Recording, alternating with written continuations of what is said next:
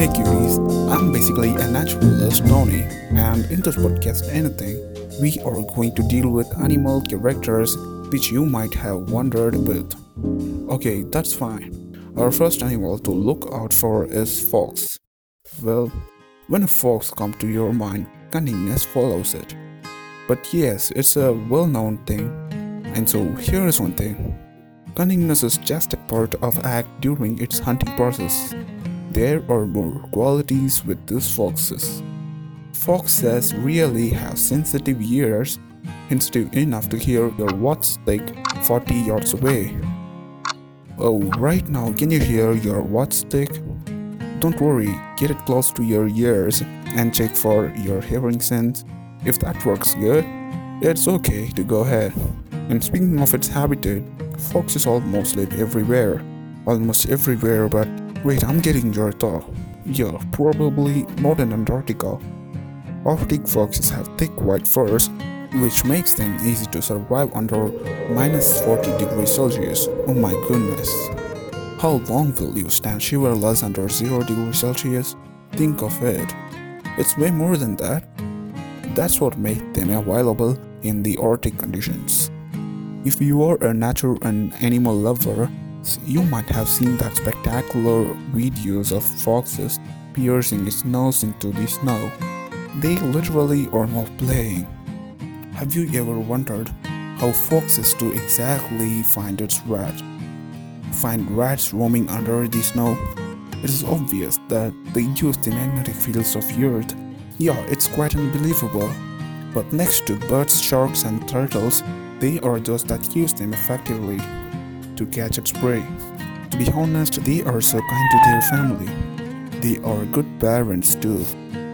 Foxes usually live in colonies and their social behavior is phenomenal. Foxes live even in deserts where their adaptations completely changed to resist the hot sand under their legs with a thick bow and hot-resisting fur. When you see a pack of foxes, you are literally seeing an herd. Like we call a pack of wolves, we should use an herd of foxes, respectively. Foxes always are kind to their family, playing with their pups, and a real incident took place in England, resembling its love for family. A fox pup was caught in a wire fence for 2 weeks. Yeah, almost 2 weeks. If we were caught there, we would obviously scream for help, but if you are in forest, I'm pretty sure you wouldn't survive without help. But this small pup hopefully survived. Its mother fed food every day at that same place.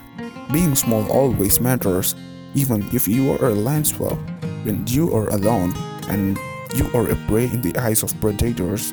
So fox pups usually were escorted by their parents effectively. Fox's diet usually comprises of rodents. Their life kind of seemed playful as onlookers, but their struggle for finding food increases every day. Global climatic changes and human acquisition has left them alone in the midst of forest fires.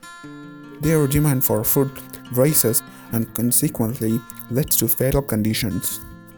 We can learn kindness, love, patience, and every sort of good from them. But are we doing that? They act as a part of ecological cycle. Are we? Think of it. The day when human community tried to change its way back to nature, that day, there won't be any species left to watch out. Don't take it as a long process to come, as every day accounts. And that being said, if this gets your thought, do consider following for newer episodes.